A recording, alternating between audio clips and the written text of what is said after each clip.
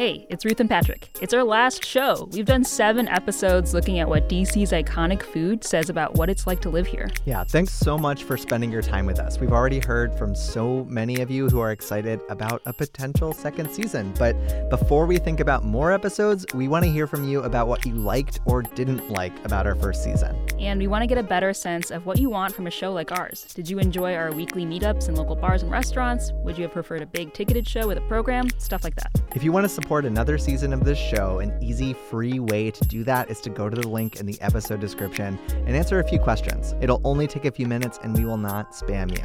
And now, onto the show.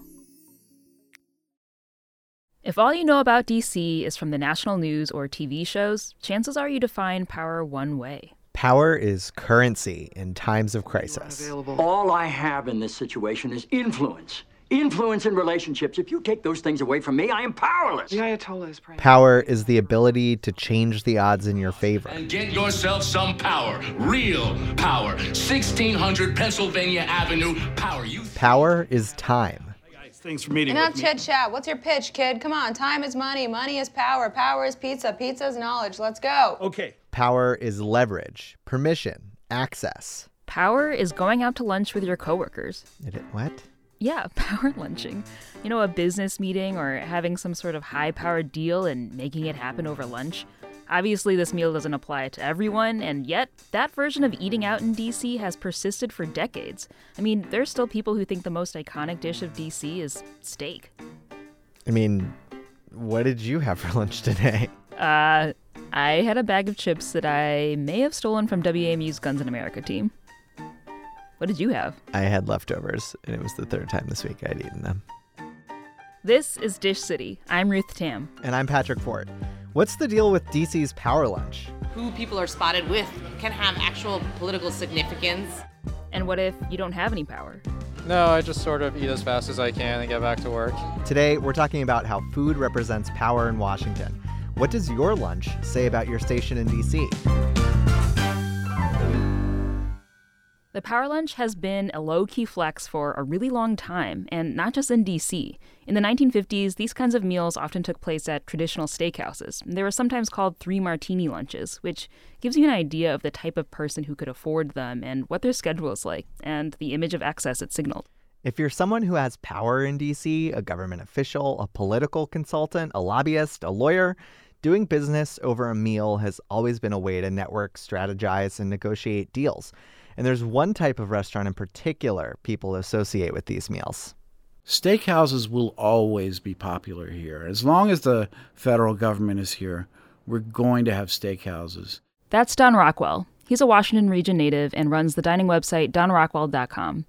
As the nation's capital, D.C. has long attracted people who want to be seen and be influential on a national scale. For years, there's been a demand for restaurants that cater to the needs, budgets, and egos of lawyers, lobbyists, and politicians, not just for their business meals or private dinners, but for special events. You remember the Palm in DuPont Circle. It was a place to see and be seen. No shade to steakhouses, but they seem kind of cliche at this point. There isn't really any buzz about how great steakhouses in DC are, and even more importantly, I don't know anyone who has the time to spend hours at lunch. Aren't steaks more of a dinner thing anyway? So we put it to Don. Why are they still so popular in DC? For example, our current president, when he goes out, he orders a well-done steak at his steakhouse. And it's always been that way for politicians who are from other parts of the country and aren't necessarily adventurous when it comes to, ordering tripe or sweetbreads or uni, for example. They want steak and potatoes. As a Midwesterner, I think people from the middle of the country deserve way more credit than that. But I think Don's making a finer point about the kind of politician that finds their way to DC and what food is considered upscale to them. I also think there's this component of what eating a steak means. You're going to this really fancy restaurant to eat a big chunk of meat, and there's this performative nature to it, this really primal thing. And most of the people we imagine in these situations are men. Ordering a steak for lunch says, I am powerful, I am masculine. Drinking 3 cocktails and downing a steak means I can keep up. Eating a salad in the shark tank that is the power lunch means weakness. And because of who's at the table, everyone's reputation is at stake. Think Don Draper and his colleagues in Mad Men. You ready for another? or have you topped off your tank? You're leading this dance. All right, what the hell? It's the GOP. They'll never smell it over the stench of Brill Cream. Another round? Wait, you still good with these, or do you prefer your beloved rye? Today, I'm on the Roger Sterling diet. Easy on the vermouth? Another dozen of these? Me as well. Okay, it's clearly a scene, but who really cares about where these power players dine anyway? Because where and what you eat means something, and there are some pretty powerful people in DC who think that way too. So I subscribe to this newsletter called the Politico Playbook. Hi, my name is Anna Palmer. I'm senior Washington correspondent at Politico and co-writer of the Politico Playbook. And I'm Jake Sherman. I am also a senior writer with Politico and also the co-author of the Playbook. The Playbook is full of political news, but there's also a section called Spotted that's filled with sightings of politicians seen schmoozing. Reading that part feels like you're watching an episode of Gossip Girl, but like Washington edition. Spotted Ivanka Trump at Cafe Milano. Spotted Ben Bernanke at Old Ebbitt Grill. Spotted Corey Lewandowski in the back room of Ocean Prime after his Senate Judiciary testimony. You know you love me. XOXO. Gossip Girl. Yeah, it definitely sometimes feels like Gossip Girl here. Politics are like a spectator sport in DC. In this town, bars host viewing parties for things like the presidential debates and Senate committee hearings. And it's one thing for political journalists to follow these kinds of events, but unless news is actually made, why do we read about politicians' every move like it's on the back page of People magazine? Who people are spotted with can have actual political significance. We grabbed lunch with Anna and Jake at Centralina. It's this trendy Italian spot in City Center that they say is a place to be seen. And you have, political odd bedfellows, Republicans and Democrats meeting and over a meal might try to come together on a deal on all kinds of different issues. And so I think that's one of the reasons why it's important, and we think it illuminates kind of a larger truth about this town. When we arrived, it hadn't hit peak lunch yet, but the staff was hustling to prepare for the incoming lunch rush. We both ordered the Bronzino, even though that kind of violates our usual code of trying as many different items on the menu as possible. Yeah, we're both pretty firm on not ordering the same thing as someone else at the table. But for Anna and Jake, this lunch wasn't really about what we were eating. So much of this town is about information, getting it, obtaining it. I can't tell you the number of people who said, yeah, I got like my last big client because I wasn't even having lunch, but I saw them at this restaurant and we shook hands and said, oh, I've got this big problem. Can you come talk to me about it? So this is a place where it's all about who you know, what you know, and kind of how can you leverage that. And over a meal, that often is a great place to do it.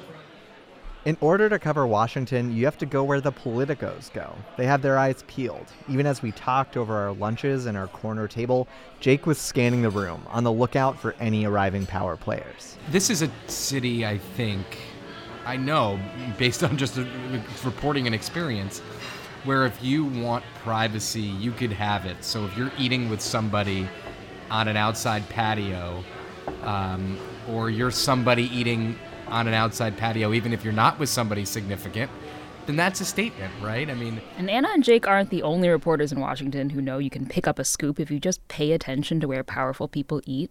Yeah, I'm Ken Vogel. I'm a reporter in the New York Times Washington Bureau. Ken usually reports on the influence of money in politics. And on one particular day in 2017, he got the poweriest of power lunching scoops. Ken was having lunch with a source at a fancy spot a block away from the White House called BLT Steak. It's often the setting for power lunches. And the source, not me, noticed that seated behind us were two of the lawyers who were tasked with helping Donald Trump through the Mueller investigation, Ty Cobb and John Dowd. He was trying to stay focused. He was there to talk to his source about another story. But I found myself sort of noticing that I could hear pretty clearly what these two lawyers were saying. After the source and I had basically finished up, I told him that I was just going to hang out there. I'd pick up the check, and then I'd just continue to sit there and get refills of my iced tea over and over and over again, really like testing the limits of my bladder to be able to look as if I was just nonchalantly hanging out and catching up on emails as I was overhearing this conversation. Ken learned that there was a dispute on President Trump's legal team. His White House lawyers and his personal lawyers, they disagreed on how much to cooperate with special counsel Robert Mueller's investigation into Russian election interference. And once Ken overheard this, he reached out to his sources, and this tip-off became a 1,700-word story in the New York Times. I think it's just generally like human nature to sort of like, take notice when someone in whom you might be interested professionally or personally or whatever is having a conversation around you. But in D.C., with the concentration of people, lawyers, lobbyists, government officials who do lunch, in these, in this like 5 square block radius, it is like potentially like a useful like reporting technique. It was the kind of candid moment that said a lot about what was happening in politics at the time, the kind of thing that could only happen in D.C. because Ken Vogel was in the right place at the right time. We wanted to see if this could happen to us, so we went downtown to witness power lunching firsthand. There it is, our destination. I see a bunch of white men in suits. We have arrived. We arrive at the Palm, one of the places most well known for its power lunch scene. Thank you, sir. Hi there. Is that a reservation under Patrick's Court? Yeah, that's me. The Palm's D.C. location has been open since 1972. Then U.S. Ambassador to the UN George H.W. Bush was a huge fan of the Palm's original location in Manhattan, and he often complained about the lack of good restaurants in Washington. So enter the Palm. I just want to say it's really funny that this is how one of the most well-known steakhouses got started in D.C. Some transplant, a.k.a. George Herbert Walker Bush, complained there were no good restaurants in D.C., and then he got a steakhouse of all things built here. And it's a New York steakhouse, not even a Texas one. It's like you walk in and you feel like, oh, it's a fancy restaurant because there are wine glasses and white tablecloths and men in suits, but then you look at the walls and it's a bunch of like caricatures of the famous people that have been here, and it's like, oh, you're walking down the street and you have an artist draw a caricature of you, that kind of caricature. The people whose faces decorate the walls of the Palm represent powerful Washingtonians both past and present. Bill and Hillary Clinton, Ronald and Nancy Reagan, there's some Kennedys, CNN correspondent Jake Tapper. The restaurant is a mix of deadly serious steakhouse and quirky family restaurant, but the clientele and the menu are pretty strictly business. A power lunch, a fixed price power lunch. Yeah, you got your super salad course, your main protein, and your dessert. And then you got your dessert. I think that's... Oh, the dessert is an additional $3, though. Oh, it's sad. An important distinction. It's not included, which... Patrick and I both ordered the same thing. Again, steaks with Caesar salad. I'm going to do the power lunch special with the Caesar salad and the Chairman's Reserve New York strip. I'm going to have literally the exact same thing. Okay. Like verbatim. Power lunches and the steakhouses they often happen at feel very traditional, like you're stepping back into some sort of time machine. Mike Malloy, the restaurant's general manager, feels the same way. We don't change very much. We don't go with trends. It makes sense. The food at the Palm is tasty, but it's not really the main reason why people go to a place like the Palm. Yeah, it's to be greeted by someone who knows what you do and how important you are. We definitely Google people all day long. During lunch, we'd probably Google a dozen people a day. Did you Google us? We did. Really? It's to be served by someone who knows who your competitors are and how to be discreet about it. To not know who is sitting at one table and not know who's sitting at the other table would be a very haphazard mistake. For the Palm to be successful, it needs to keep doing what it's always done. But the power lunch might be outgrowing steakhouses. There's so many more food options than when George H.W. Bush first complained there were no good restaurants in D.C. This town has gone in the last 10 to 15 years from a, like you said, traditionally known as a steakhouse town to we've got everything. We have everything under the sun. I mean, we've got so much good food and so much diversity in food. The Italian restaurant Centralina, where we went to meet Anna and Jacob Politico, is a really good example of how the power lunch scene is changing. It's bright, trendy, the floor plan is really open. Traditional steakhouses, on the other hand, are dim and dark. So while the actual power lunch restaurant is changing, the very definition of power lunch is changing too, both for who eats it and what they're eating. That's after the break. Hi, I'm Andy McDaniel. I oversee content for WMU. We've reached the end of Season 1 of Dish City. I'm so glad you've enjoyed this delicious new podcast we've made. You can show your support for more great local content like this by becoming a member of WAMU today. You can donate at WAMU.org and tell them Dish City sent you. Thanks for your support. Official Washington, politicos, lobbyists, whatever, it may run on steakhouses, but that's not how many of us live and work.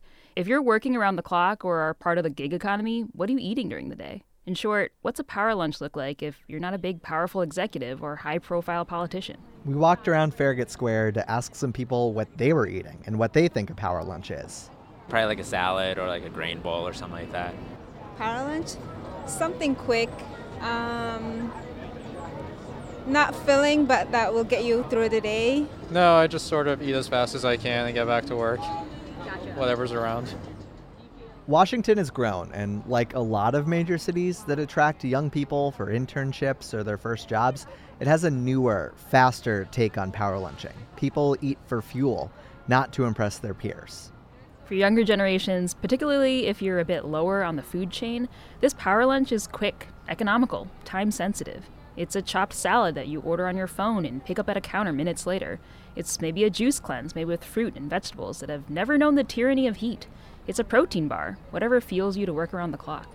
Sometimes I make a peanut butter and jelly sandwich. Sometimes I bring leftovers from the night before. Okay. So, yeah, I feel that. I had a bag of stolen chips for lunch. Yeah, who has the time to take 2 hours for lunch and drink 3 martinis, not to mention a steak in the middle of the day? I try to avoid the power lunch whenever I can because I have to power the rest of the day. So I'm more of a chill lunch kind of guy.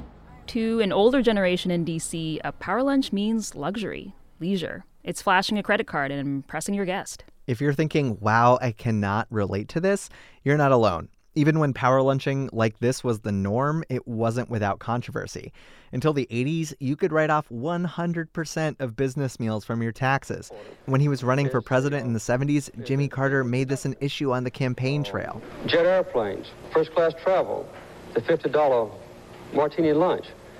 The average working person can't take advantage of that. By the way, I put Jimmy Carter's example of a $50 lunch into an internet inflation calculator. That's over $200 today. Yikes. The government was fully subsidizing 3 martini lunches, but that tax break lost popularity over time, and now that deduction is capped at 50%. These days, even if you're from an older generation, it doesn't always make sense to power lunch the way people used to. For example, there are ethics rules that keep elected officials from using taxpayer dollars to wine and dine. And let's say you do this kind of thing above board. Eating prime rib with a lobbyist may not be the best look for you image-wise. Why do you think people running for office take their picture at Ben's Chili Bowl as opposed to BLT steak?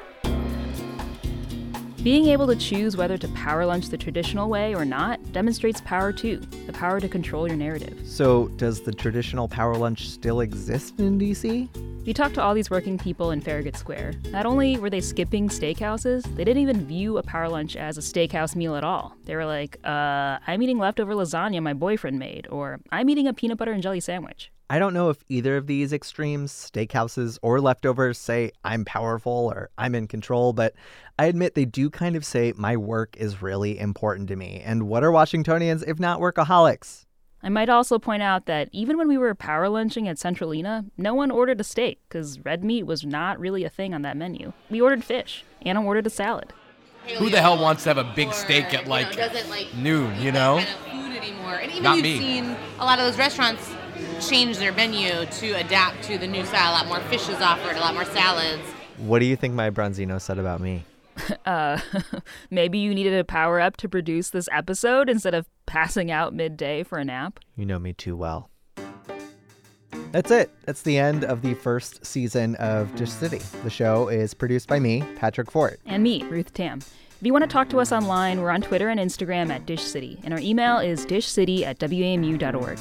If you want to talk to us in person, we hang out at local bars and restaurants the Tuesday after each episode drops. This Tuesday, October 29th, we'll be posting up at Hawk and Dove on Capitol Hill. It's your last chance to hang out with us, IRL. We'll be there from 6 to 8 p.m. You can find details at dishcity.org/side dish. Like we said at the beginning of the show, we want your feedback about Dish City.